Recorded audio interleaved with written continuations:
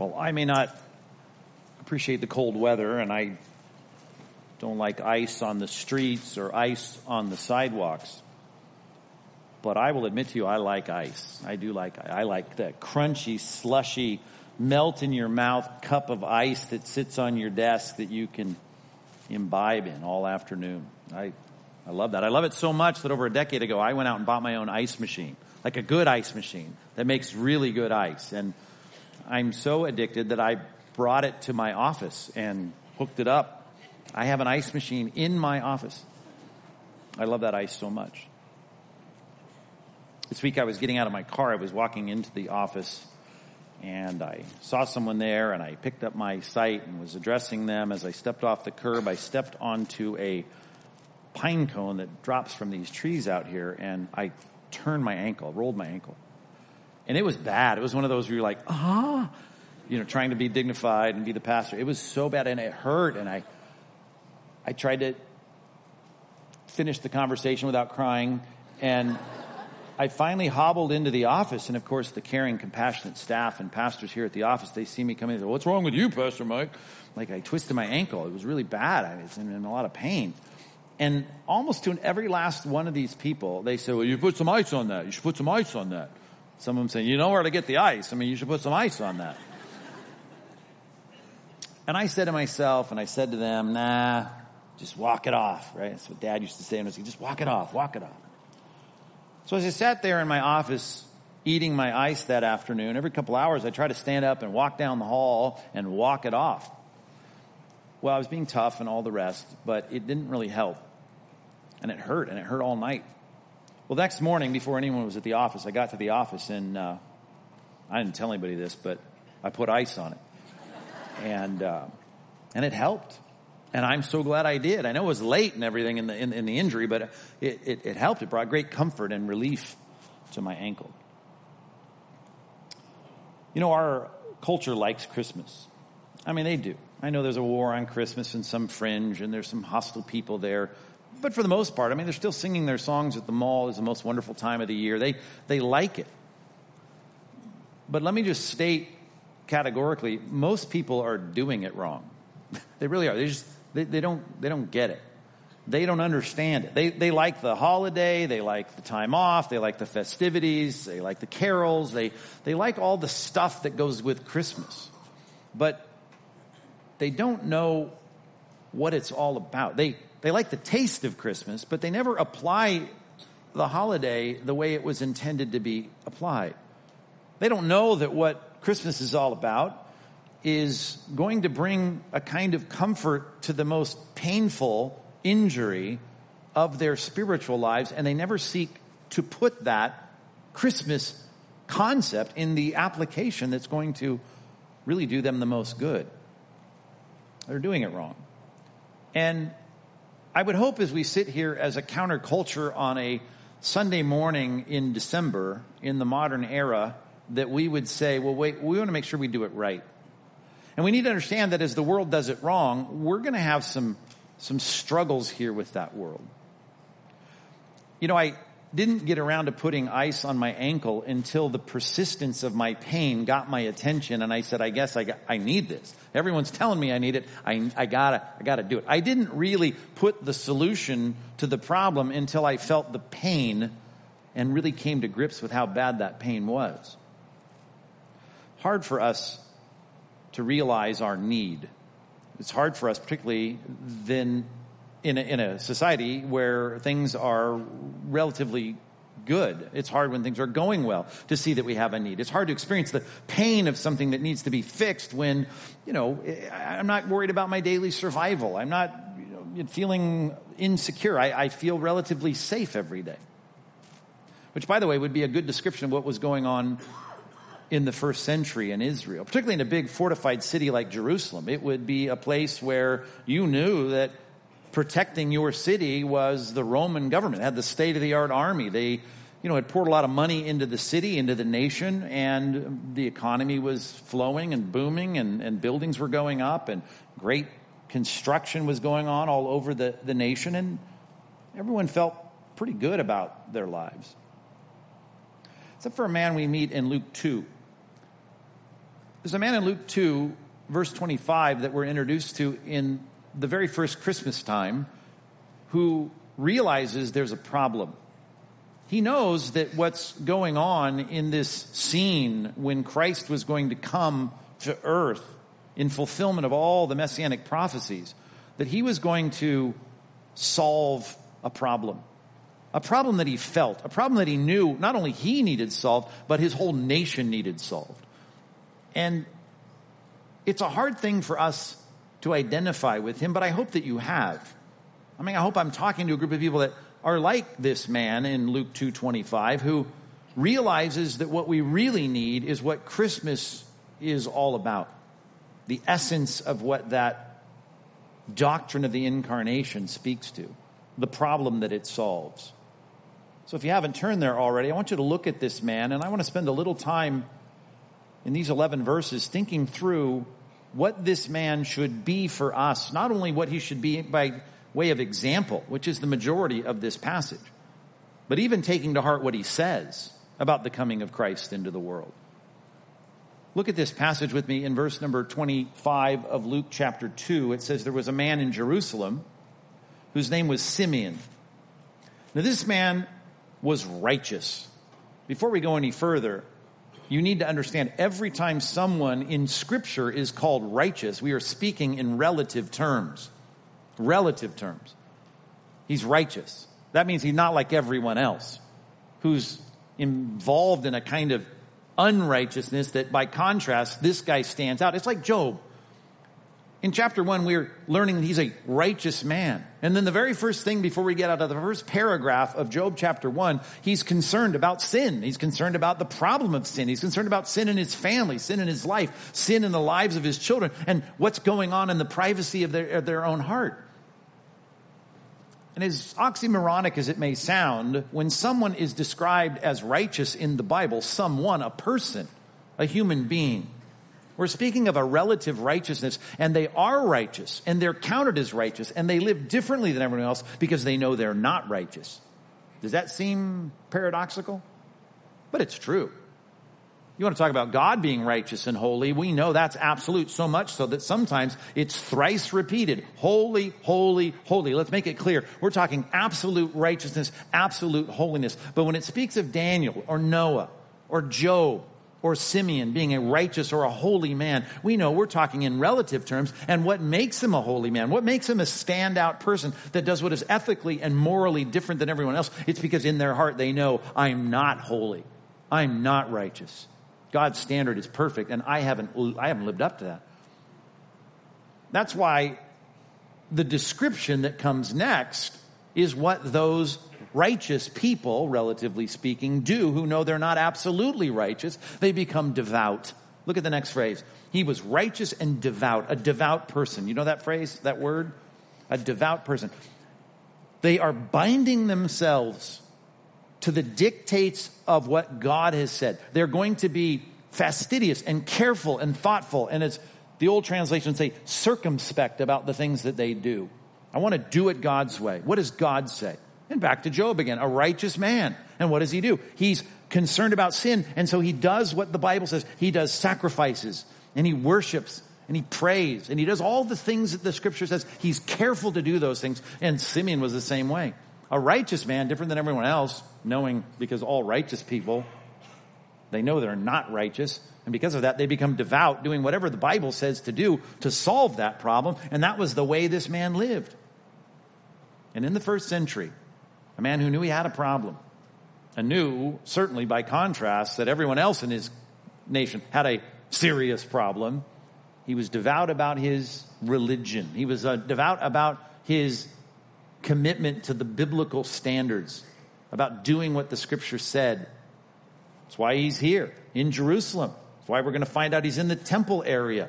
He was doing what Scripture described he should do. And it says because of his understanding of Scripture and because of his own need that was in the heart of every person that's described as righteous in the Bible, that there was something God was going to do to fix his problem. And he was waiting for it. Look at the next phrase. Waiting for. Now here's a very interesting way to describe what the Old Testament said they were all working for. The consolation of Israel. He was waiting for relief. He was waiting for comfort. He was waiting for something to make things feel better. For the one, as we're going to learn here, he's waiting for a person who's going to come to Israel and make things better, because things are not the way they ought to be. That's the definition of sin. He knows he's a sinner. He knows he lives among a people of sin who are engaged in sin.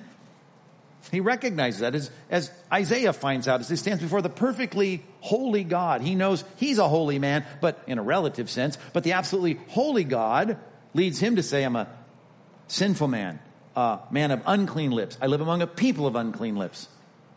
We've got all kinds of problems here, but God's going to solve the problem.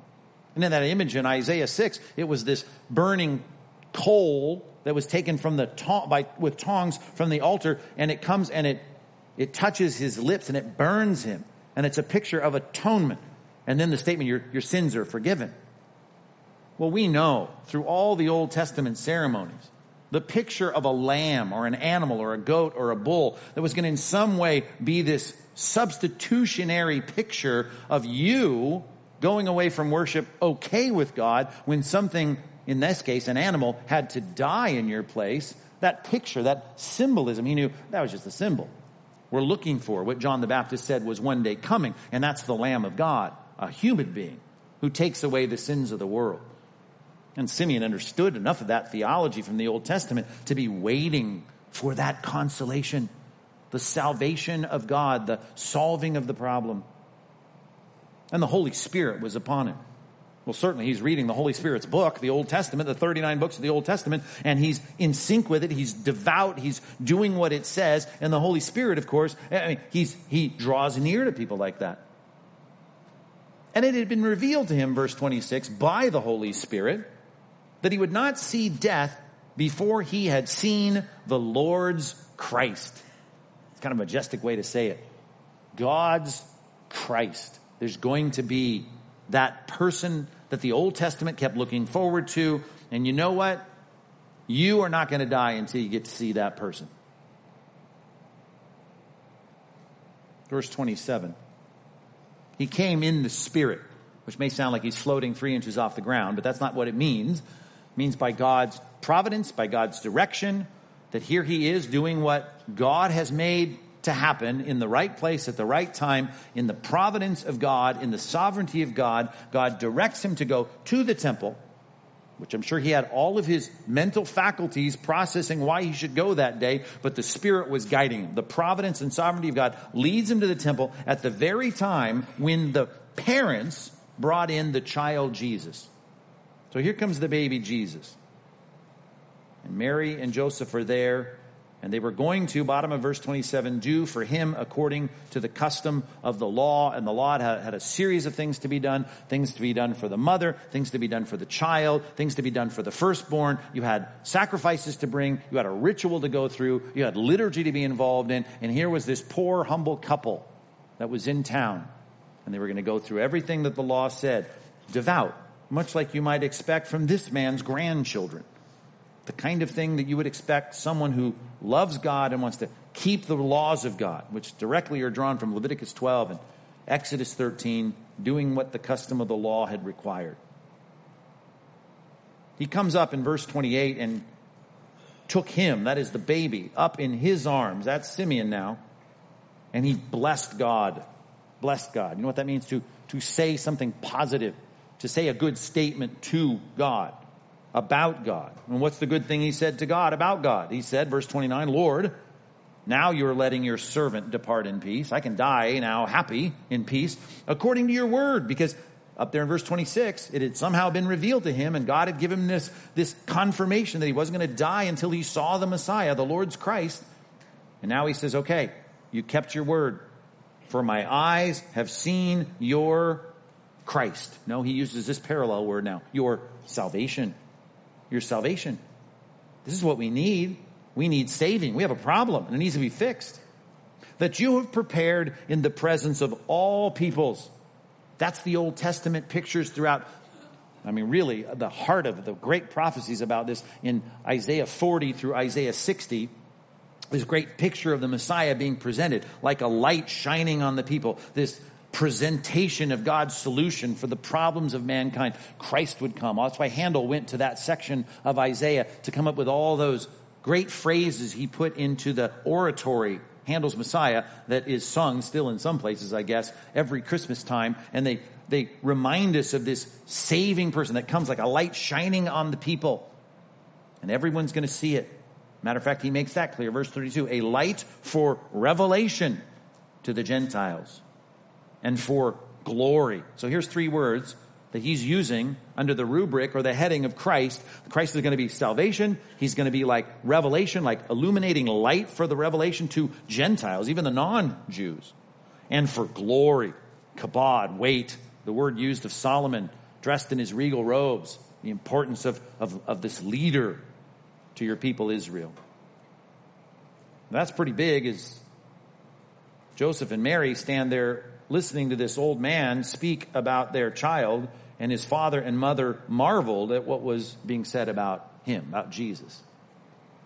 Let's just consider those first few verses there, 25 through 33. And let's understand that Simeon is in great joy over what he is now seeing. And for those who are in the know, who feel their pain, who recognize their problem, who know they need something called salvation, those people experience at the arrival of Christ, or us as we look back on it through the commemoration of the arrival of Christ, they have great joy in this. And you ought to understand that. Number one, you ought to understand the joy of Christmas for Christians. It's a celebration of people who feel the relief and the joy and the satisfaction and the comfort that comes from knowing that the Lord has provided his Christ. His Christ. By the way, look at that word in verse 26. When he says, I know that God has affirmed to me, I'm not going to die until I've seen the Lord's Christ. And I want you to think about that. Sunday school grads, you know it, but think about what the word Christ means. Christ. Christ is a transliterated word into English from the Greek language. The Greek New Testament, Christos. And we just jam it into English and we call it Christ. In the Old Testament, we have a word like that too. Mashiach.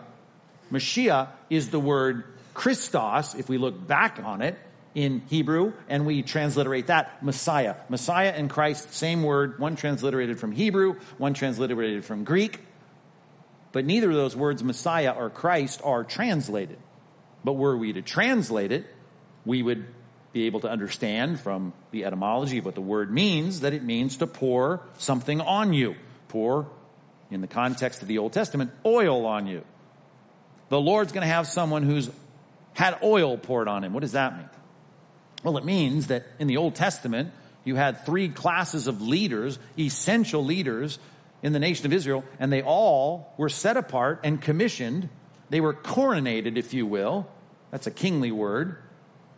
They were put in their positions and installed legally in their positions by a ceremony of pouring oil on their head. If you want to use an English word, and unfortunately it doesn't communicate much anymore, but the old English word for it is to anoint them. Messiah means anointed one. Christ means anointed one.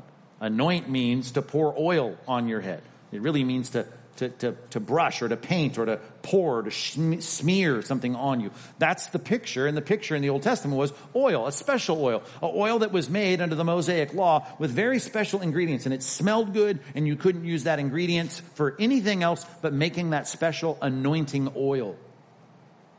And I said there were three groups of people.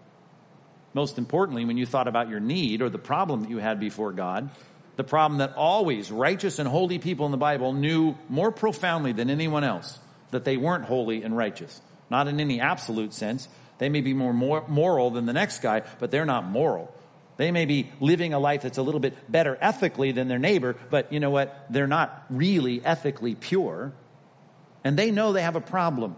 And the first group of people that was very important to Israel and their leadership was a group of people called the priests. And the priests were there to take the sacrifice of the worshiper who knew that they had a problem and to say, listen, God's going to fix your problem. I'm going to take your lamb.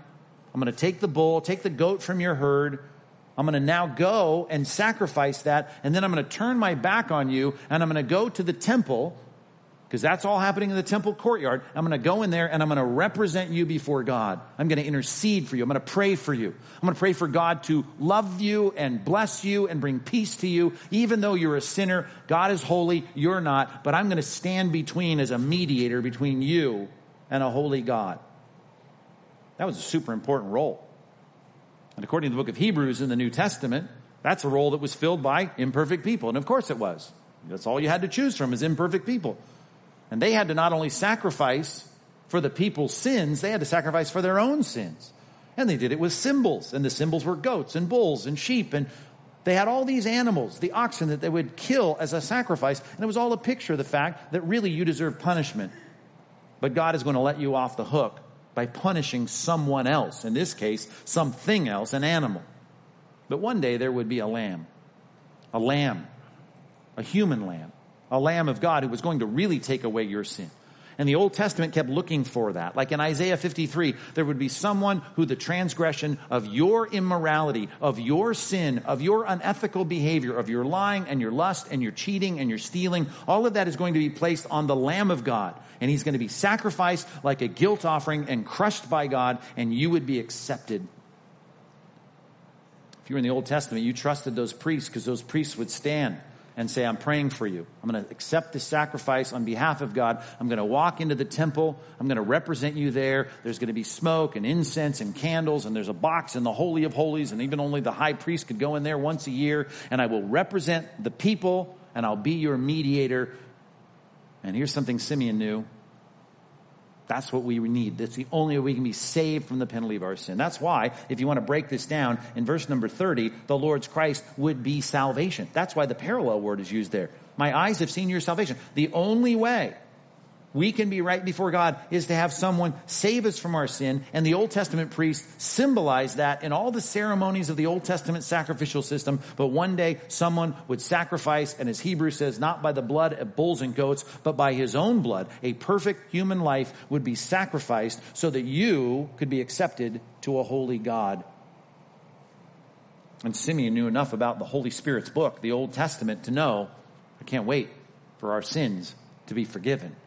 And we need salvation. And now I've seen a baby, and that baby is going to grow up to be that salvation for us. And he prepared this person in the presence of all people. And he is, look at the next thing, verse 32, a light for revelation. Do you know what the word revelation means? The essence of it is to disclose something. Something you wouldn't know unless it was disclosed to reveal something. And so it was in the Old Testament. If you wanted revelation from God, you went to a particular kind of person, and that was a person that played a very important leadership role in Israel, and that was called the prophet. And the prophet, Nabi in Hebrew, was the mouthpiece of God. If you want to know what God thought, he would tell you what God thought. And when God's Spirit came upon the prophet, he would speak, and something you were ignorant about, you would be informed about. Something you were dark in your thinking about and your understanding, he would enlighten you. He would give you knowledge. He would give you the light of revelation. That's what the prophet did. And you know what the prophets had to go through to be a prophet? Well, they were set apart by God, and there was a ceremony where they poured oil on their head, and they anointed them as the Christ. Yeah, the Christ. The Messiah. I thought the Messiah was Jesus. Well, he is, but that's my point. Jesus was going to be not only the salvation, like the priest providing that intercessory mediation between God and sinful man. He would also be the prophet. God has spoken in many ways in the Old Testament, Hebrews 1:1 says. But now he's spoken to us in his Son, the ultimate prophet, bringing the light and the mind of God. We've got 4 big books called Matthew, Mark, Luke, and John, extolling and explaining and expositing the thoughts of God. As Jesus comes on the scene, and all those red letters, he gives all that information, and then he promises to take the apostles and continue that revelation in the New Testament. We get 27 books of New Testament thought through Christ and his apostles. We have revelation, and it's going not just to the Jews. Guess what? There's more Gentiles now than Jews that are picking up the revelation of the Christ and studying it this morning around the world.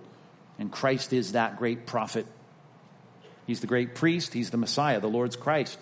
And he also is filling a dual role. He's also the prophet, the mouthpiece, giving us information. And then lastly there, bottom of verse 32, he is for glory to your people Israel. Oh, I understand he's going to be information for the Gentiles. But he's also going to fulfill that role that was promised to David, that there would be an offspring that would be on a throne and be the great king of the nation of Israel. And it wouldn't be just for Israel, but Israel would be the epicenter of this regal reign. And around that would be all the nations bringing their glory to this kingdom.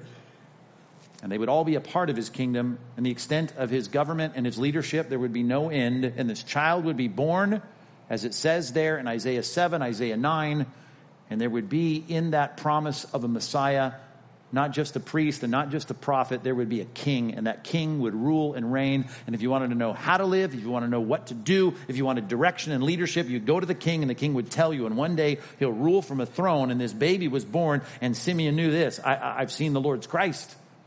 I've seen the Messiah. I've seen the Christ, the Christos. Who is that? That's the one who would not only be the priest, he would also be the spokesperson, the prophet, and he would also be the leader. He would be the king. And it's all wrapped up in this little 12-pound baby that was just hardly getting started in the first month of his life, brought before the Levitical priests. And Simeon says, wait just a second. Mom and Dad, let me tell you who you got here. The angels had already given him a foretaste of who he was. But they marveled, verse 33. At all these things that were said about him, they were like, wow.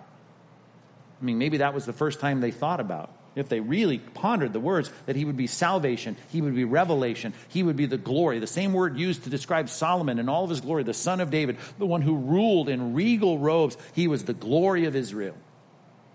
Your son, priest, prophet, king, the glory of Israel, the anointed one.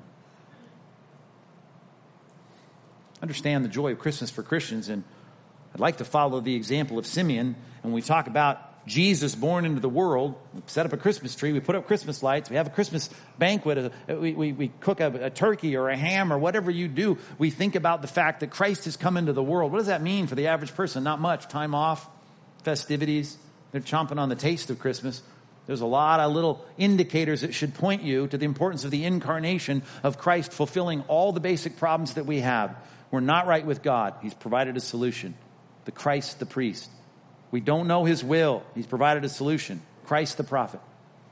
We don't know what to do, even with our lives. We want to be our own captain, our own master. He's provided a master and a captain. We're to follow Christ. Jesus coming onto the scene provides all those things, and we celebrate that. And it should bring us what it says in verse 25, the consolation, the comfort, the fulfillment, the sense of how good it is to know this Christ of the Bible, and to say that all the fulfillment of all the promises are bound up in this son that was born in Jerusalem. But Simeon goes on in verses 34 and 35, and he blessed the family, he blessed them. And then he says specifically to Mary, his mother. Look at this with me, verse 34. Behold, this child is appointed for the fall and rising of many in Israel. Now, you just said he's the priest, he's the prophet, he's the king, he's the Christ. Everyone should be for that. Everyone should go, yay, he's finally here. But Simeon's a realist. Of course, the Spirit of God is working through this statement, giving him a prophetic voice to make very clear what the Bible's made clear from the very beginning, and that is whether we're talking about Cain and Abel, or whether we're dealing with Judas and Peter, or whether we're dealing with you and your neighbor. Not everyone's going to have the right view of what is true and what is right. And when it comes to Christ, and he comes on the scene as a light for the revelation to the whole world, to the Gentiles, not everyone's going to respond to that light the same way. Matter of fact, it's going to bifurcate the world. It's going to put them into two categories. It's going to cause some to fall and some to rise. And there are people that are either going to love him or hate him, be devoted to following him or despise him and want to crucify him. That's the polarizing nature of the coming of Christ. And Simeon's very forthright about that. Not the kind of thing you'd want to see at a child dedication, right? To remind the parents that your child is going to be a polarizing figure. And not just polarizing, but look at the next phrase. And a sign, and for a sign, he's going to be appointed, determined, designated, set up as a sign that is opposed. Man, that's a strong word too. People are not going to like him. They're going to take shots at him. They're going to speak against him. They're going to revile him. A lot of people are not going to like him. Pass the parenthetical statement for a minute and go down to the bottom of verse 35. So that the thoughts from many hearts may be revealed. That's what separates people into two camps. That's why a lot of people don't like him. That's why, as Jesus said himself to Nicodemus in John 3, you need to understand that people don't like the light if they love their evil deeds. And they don't want to come into the light. Just like the cockroaches want to scurry when the lights come on. Why? Because they don't like the light. And in the case of human hearts, as their hearts and their motives are revealed before God, it's tough. It cuts. It divides. Which, by the way, I'm quoting here, and I'm trying to allude to it so that you think about it. Hebrews chapter 4, verses 12 and 13. When we echo this sentiment in our culture, and we talk about the light of what Christmas is really all about, it is like the Word of God, because it is the Word of God. We're saying the things that the Bible says, and it's a sharp, two-edged sword. As Jesus said, I came to bring a sword, to divide families, to divide offices, to divide neighborhoods. That's what I'm going to do. A light that is going to be loved or hated. People are either going to see, I need this, it's the solution to my problem, or they're going to dislike it and oppose it. The Word of God is living and active and sharper than any two-edged sword. It pierces down to the division of bone and marrow, all the way down to the thoughts and intentions of our hearts. And the next verse, verse 13, is because we realize that this God that we're talking about, who's given us this Word and really penetrated the world with information about who He is through Christ in the codified scriptural propositional statements of the Bible. It's all about Him to whom we must give an account. Everything's laid open and bare before the eyes of that God. And you start talking about God watching you, be like you coming into someone's house and going, there's 18 cameras set up in your house. I don't know if you knew that or not. You start explaining that kind of exposure, that transparency, that vulnerability, they're not going to like it. And so it is that Christ, if you preach the biblical Christ, is offensive to this world. Matter of fact, that's worth jotting down. Number 2, you need to realize how offensive Christ is to the world. To Christians, He's the answer. He is what Simeon says, a consolation, salvation, revelation, glory. He's the priest. He's the prophet. He's the king. But to the world, and people are taking shots at Him. They don't like Him. I can't even quote Jesus' definition of marriage and gender without getting in trouble. Think about that. In Matthew 19, He starts talking about marriage and He defines it. Guess what? The way that you can't define it anymore. Have you not read from the beginning? He created them male and female. And He put them in a relationship, in a covenant relationship, to be faithful to one another for life. I can't even speak in those terms. We fought the battle before in previous generations with the whole concept of the normalization of divorce. And now we're here. We're not even defining marriage the same way. And I can't even talk about this kind of cisgender, you're a male or female. I can't even quote the simple definition of Christ. I can't quote a verse from Christ in our day without being controversial as it relates to the definition of marriage and gender. Think about that. I mean, and I could go on all morning. I can look at all the things that Christ said, all the things the apostles said about what Christ is doing in this world, and people are going to say, I don't like it. When Jesus said, I'm the way, the truth, the life, and nobody comes to the Father except through me. What are you saying about the Buddhists? What are you thinking about the Hindus? What are you saying about all those Sikhs? What are you saying about people that don't believe what you believe? Are you telling me they're all going to hell? I'm not telling you that. I'm presenting to you a Christ of the Bible who made it very clear, and the apostles just echoed what He said. There is no other name under heaven given among men by which we must be saved. That's just what Christ said. And I'm sorry. Yeah, I guess that means the Hindus are wrong. The Muslims are wrong. The Buddhists are wrong. And you better get right with Christ because there's no one else. Because He said He's the way, the truth, the life. And no one comes to the Father except through Him. Now, I can be non-offensive, but I'll have to change all that information. If I change that information, as Paul said in Galatians 1, I'm no longer a servant of Christ. And guess what? You can say, well, I'm glad I'm not a preacher, Pastor Mike. You are a preacher. And you're going this December to explain to people the reason for the hope that's within you. The reason you see the coming of Christ as a good thing. Well, I'm not saying you have to stand up with a Bible in your hand and say, let me have the floor for the next 50 minutes at your Christmas dinner. But I am saying that when you're asked for a reason for your hope, and people see how differently you celebrate the incarnation of Christ at Christmas, that you're willing to say what Jesus said. And you're willing to stand with the sign that is opposed. And the real Christ, I guarantee you, is opposed by so many people in the world. And if you stand with Him, Jesus has said it repeatedly. Don't think that the servant is greater than the master. If they hated me, they're going to hate you. Now, that's not a popular passage, but it's an absolutely true passage. a sign that is opposed. There's going to be a lot of people speaking against the real Christ of the Bible. And you hold that sign up, guess what? You're going to get shot. Right? If you think you're really good at archery and you say, come over to my house today, stand in my backyard, Pastor Mike, put this apple on your head, I'm going to shoot it off your head. I will refuse. I don't mean to be offensive, but I ain't going to put an apple on my head and have you shoot it off. You want to put it on a post in your backyard and let me stand behind you and have you shoot it? I'll watch you. I don't want to hold the target.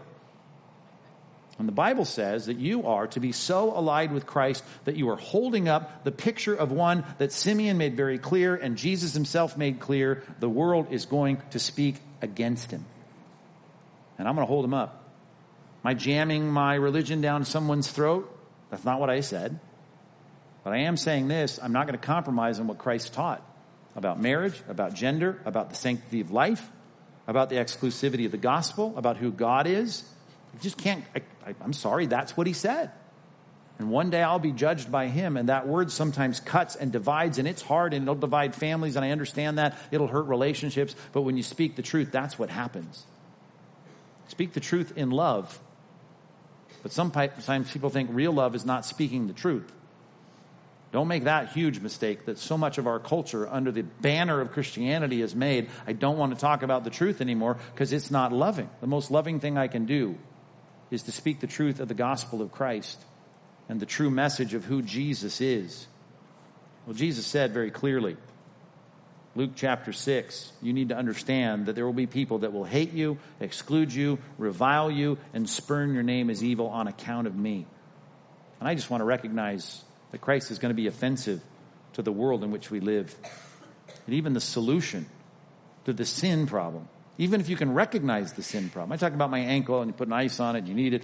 You know, I got some friends that are starting to realize that their hearts are restless, that they are finding emptiness in their job, that their kids aren't turning out the way they thought, and I think they're ripe and ready for the gospel.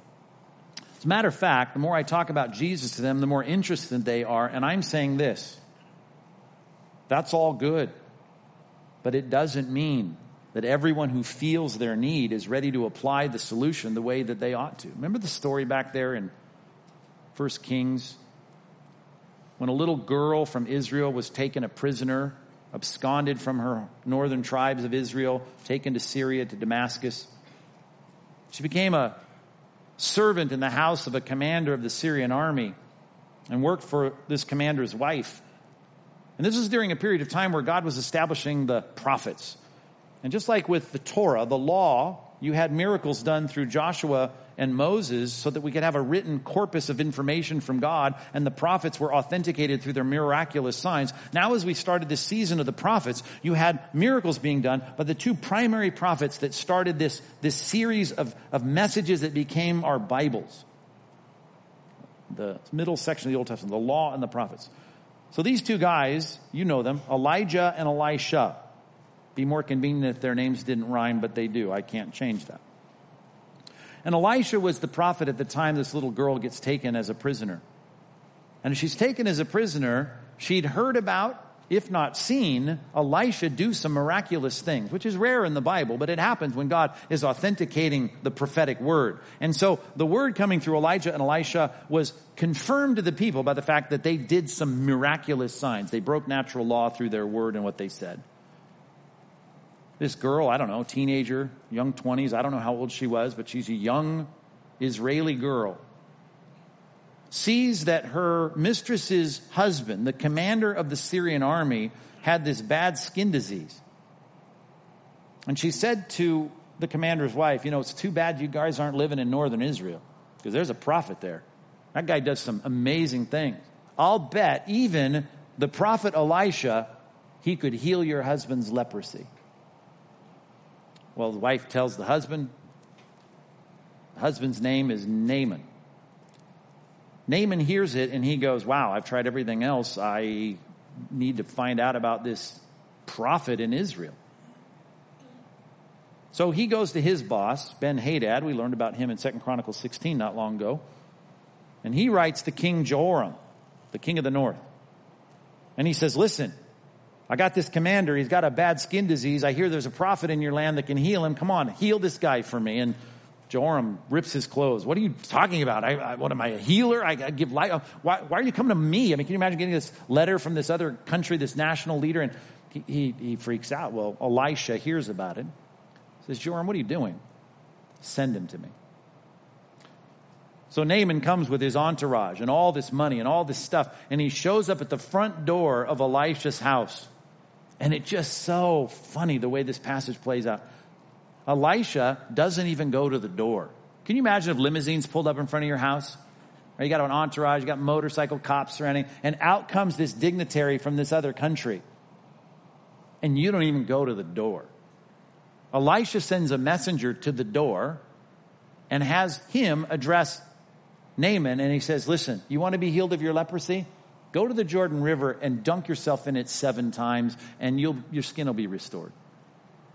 Well, can you imagine that kind of, hey, Naaman, go do this. Oh, he hated it. It says, and Naaman became angry. No, he was desperate. He had a pain. He had a problem. He wanted a solution. He thought the solution was in Israel. He thought he could get the solution through the prophet of Israel. But when he heard that, he went ballistic. He said, we got rivers in Damascus. We got rivers in Syria. If dunking myself in the river was the solution, I can do that. I mean, your little lousy, muddy river called Jordan, I'm supposed to go, forget it. And he storms off, and it says he's angry. The prophet gave him the solution.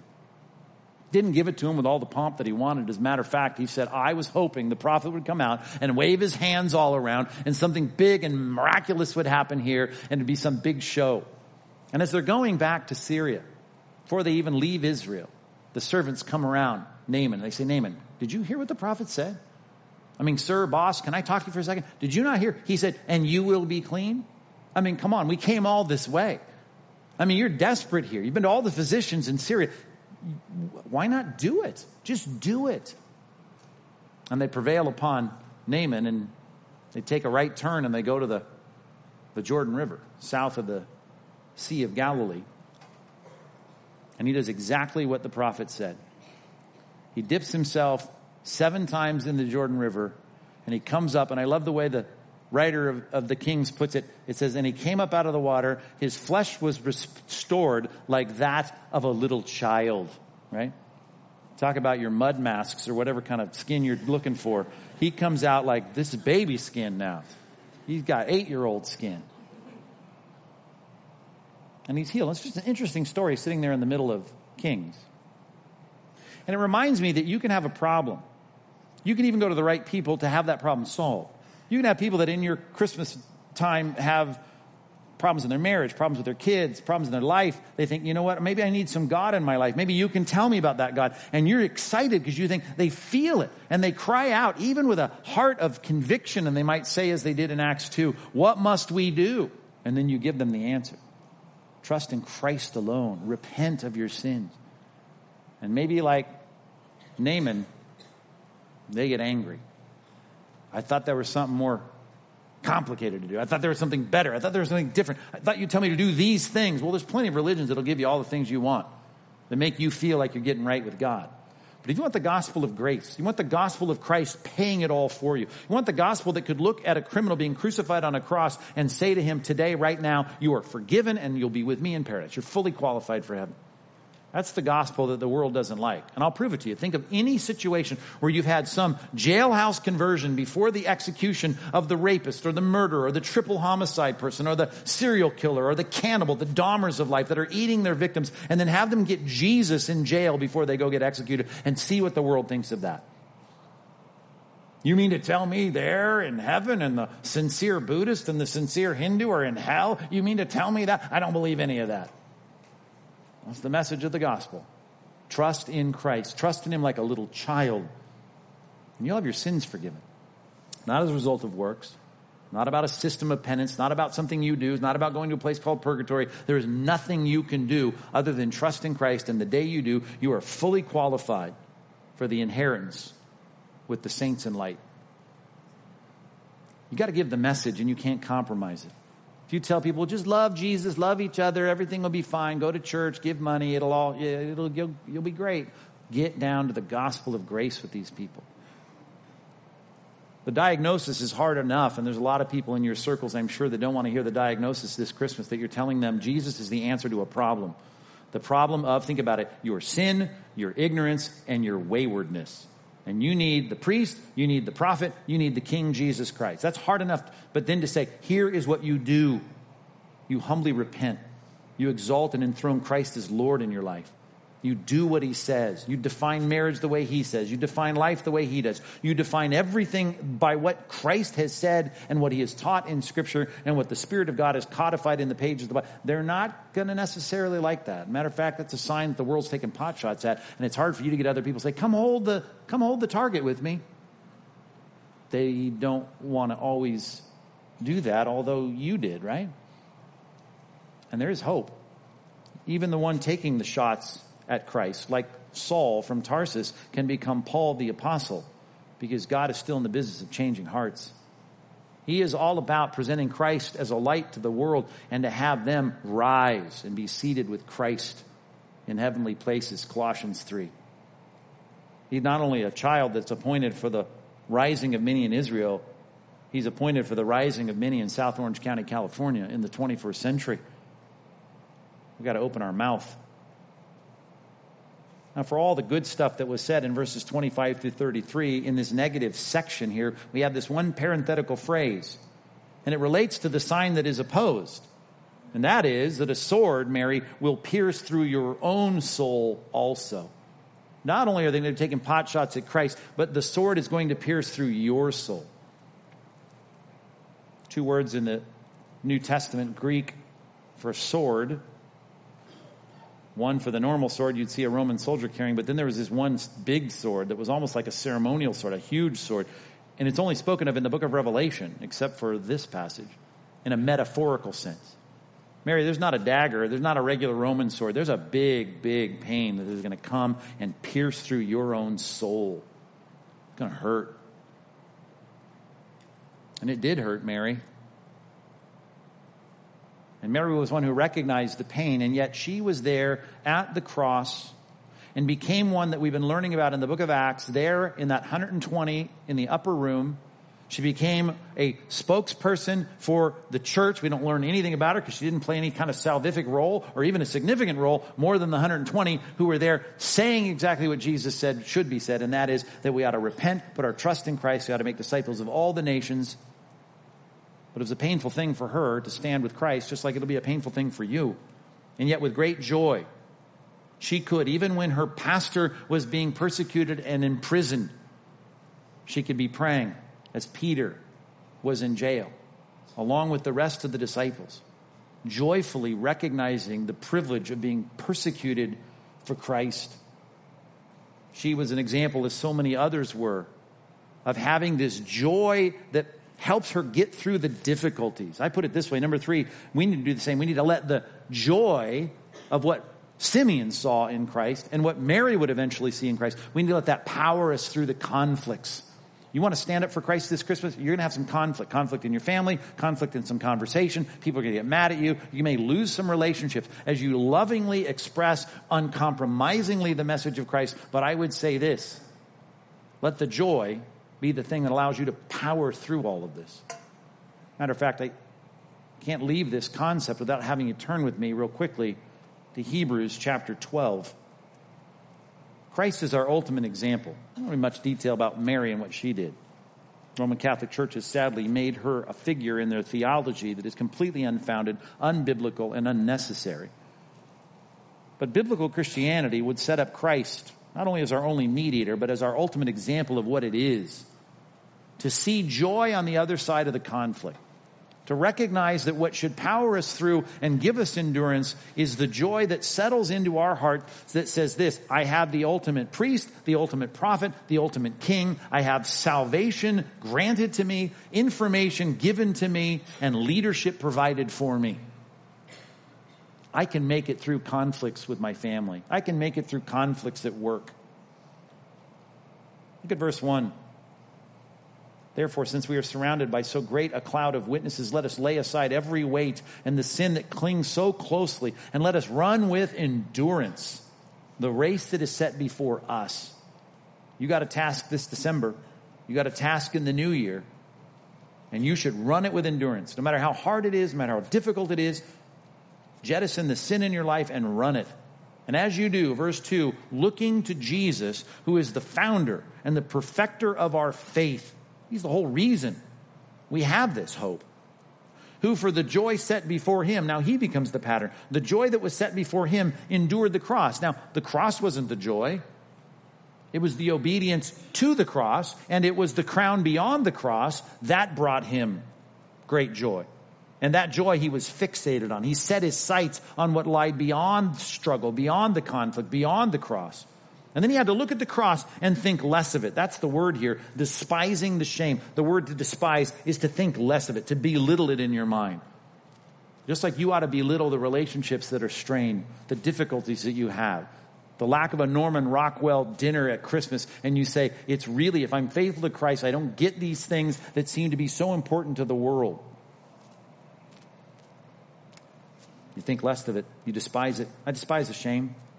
If I get criticized, reviled, hated, spurned as evil, as Luke 6 says we're going to, it's okay. Because of the joy set before me, I recognize where I'm going. Through the conflict to the kingdom. And Christ, of course, received that joy. And he is seated at the right hand of the throne of God. He got exalted, just like he said, you under my mighty hand, humble yourself, and at the proper time, Christ will exalt you, Peter said. Consider him, verse 3, who endured from sinners such hostility against himself. I want to tell you, the message of Christmas is controversial, and it's getting increasingly controversial. I can't preach a lot of things today. If I were to do it publicly on television, I would be in so much trouble. I mean, I'm broadcasting this message on 800 radio stations. And I assure you, the more this continues to decline in our culture, the more hostility we'll have to endure. We endure some of it. They call us names, they revile us, they exclude us. Fine, that's true. But it's getting worse in our culture. But I think of Christ and the hostility he had against himself. Wow. And he powered through it. And according to verse 2, it's because he set his heart on the joy of what all this meant, of where he was headed, of what this is all about, of what his obedience was accomplishing. Well, consider him who endured from sinners such hostility against himself, so that you, Mike, reading this passage right now, may not grow weary or faint-hearted. Now, Jesus didn't compromise. Sin is all about compromise. In your struggle against sin, I know it's hard, it's painful. You haven't resisted to the point of shedding blood, and that's certainly true for us in this room. I mean, really, what does it cost you? A job, a relationship, opportunities, an account, a client? Well, it certainly hadn't cost us a crucifixion. And he's saying, listen, we got a long way to go in proving our loyalty here. And I'm not saying that we bite the bullet, we grin and bear it. I'm saying you really have joy. Verse 2, that sets before our minds. Our minds go to what Christmas is all about. When we're getting ridiculed by our atheistic sister-in-law, or when your family member or your wayward son is reaming you for what you believe about the Christ of the Bible. When they bring up homosexuality or abortion at your dinner, and you say, well, this is what it says. This is what God has revealed. And they rake you over the coals. You say, my sights set on the joy of obedience and faithfulness to the message of Christ. A sword will pierce your own soul. A tender moment, if I can even use that word to describe anything related to the cross, but there's a tender moment when Christ gives one of his 7 statements from the cross. When he speaks to Mary, do you remember when he spoke to Mary from the cross? And Mary is there, and the Gospel of John records this. He's the only one that records it because Jesus said it to John after he says it to Mary. As Mary's there in the shadow of the cross, and they're actually gambling at that moment for the clothes of Jesus, he says from the cross to Mary, Mary, look next to you. Behold, look. See John here, the beloved disciple? That's your new son. And he says, hey, John, see this woman? Behold your mother. I'm gone. You guys are going to face persecution. It's going to be hard. You guys need to pull together. There's something about the joy set before us is not going to happen if you pull away from people, if you pull away from God's people. We should be assembling together more, and I would say more profoundly and more deeply, as we see the day approaching, because the forecast is, as the day approaches, it will get worse. And what I'm telling you is what the Bible tells us. We have to have each other. You want to be able to endure the sword that rips through your soul when you stand up and align yourself with Christ? You better have the people of God by your side. Let joy power you through the conflicts. And I just want to say, for you loners out there, for you that are giving up on relationships, you who pull away from other people, stop it. Stop it. You've been burned in the past. Okay. Suck it up. Move forward. Pull together. You've been burned. Trust again. You've had problems. Get back to it. Get in relationship. You need each other. We can't do this alone. Real Christians at Christmas will encounter controversy when our light shines in the darkness. But you got to let go of all the self-preservation. Trust God and walk as the family of God, not only through the holidays, but through the new year. To be faithful to Him, it will be worth it. Speaking of ice on the sidewalks, I was in Chicago recently and was reminded of a story that D.L. Moody had told about a day when his daughter purchased one of those hand warmers, those muffs they call them, where you put your hands in it, they're furry things. Emma, his daughter, was 4 years old, and she got this hand warmer. And when D.L. Moody came home from the office that day, she begged him, Daddy, Papa, she called him, Papa, take me out for a walk. It was cold, it was icy, it was snowing. And he said, okay. Moody loved kids. He was so responsive to his daughter. He loved his daughter, Emma. Had 2 other sons, but his only daughter. And he takes her out on this walk. She's 4. And he says, give me your hand. He sees all the ice on the sidewalk. And she said, no, Papa, I want to keep my hands in this muff. And so sure enough, not many steps later, she falls down. And D.L. Moody stoops down, picks her up, sets her back up, and says, Emma, dear, hold my hand. And she said, no, Papa. And he lets her walk on her own, and sure enough, a few more steps, she falls down. He picks her up, he looks at her, says, Emma, hold my hand. She said, Papa, can I just have your hand down here, and I'll stick my fingers out? And he said, let me just hold your finger. Moody, I can imagine, probably chuckled and rolled his eyes. But as he tells the story, he let her finger grab his finger. And they walked a few more steps, and sure enough, she slips down, crashes down to the ground worse than before. And the picture of that desire to keep our hands toasty and warm, I love the way Moody said it. He said, it's like so many of us that want to hang on to the comforts of this world, when what we really need in this slippery, vulnerable world that we're in is to hold tightly, to hold fully, to take firm grasp on the Lord, and to say we stand with Him. And the great news of that, to mix 2 biblical analogies, as we draw near to Him, He draws near to us. As you reach your hand out to Him, John 10 says, then His hand reaches around you. And He says, and no one can snatch you from my hand. It isn't going to happen with a pinky or finger. You need to be all in this Christmas. You need to be all in with Christ. That passage that I just quoted from John 10 starts this way. I have these sheep. They hear my voice and they follow me. And no one will snatch them from my hand. Maybe the Lord is speaking to you this morning about following Him. And I would say to you, if you'd hear His voice today, as the Bible would say in Hebrews, chapters 3 and 4, don't harden your heart. You've never trusted in Christ, as you know I'm pleading with you to do. Reach out and take full grasp on the gospel of grace. Tell Him you need forgiveness. Tell Him you repent. Tell Him you'll trust Him and follow Him. Tell Him you will put your trust in Him as the priest and the prophet and the king. That He'll be your payment for sin. That He'll be your source of information. That He'll be the leader of your life. And the waywardness and the wandering of sheep is no longer going to describe your life. But you're going to be faithful to do what he says, not what you think is best.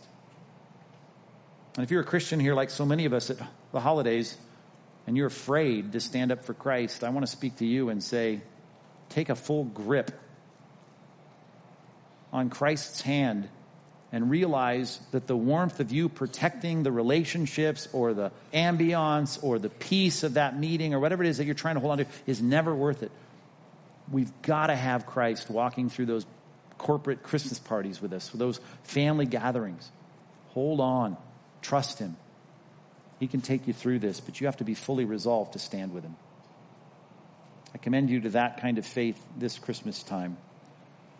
Let's pray. God, help us, please, as Christians, to be much more faithful, to look to you with an uncompromising faith, to recognize the need that we have is to stop trying to stay comfortable and warm when we're here in a vulnerable, slippery world and our feet can so easily fall. We don't want to be like Peter, hiding in the shadows, denying Christ. We want to be able to stand strong and firm as Peter later did in Jerusalem, even when he was thrown in prison for being allied with Christ. So God, let us think about that. What if it cost us prison? What if they confiscated our property? What if they were even to, as they are around the world, threatening our lives just for standing with Christ? Let us make the decision that we would be faithful. God, give us the grace to be faithful this Christmas season with so many things that are much less than that, but will cost us as we let the light of Christ shine brightly through us in Jesus' name. Amen.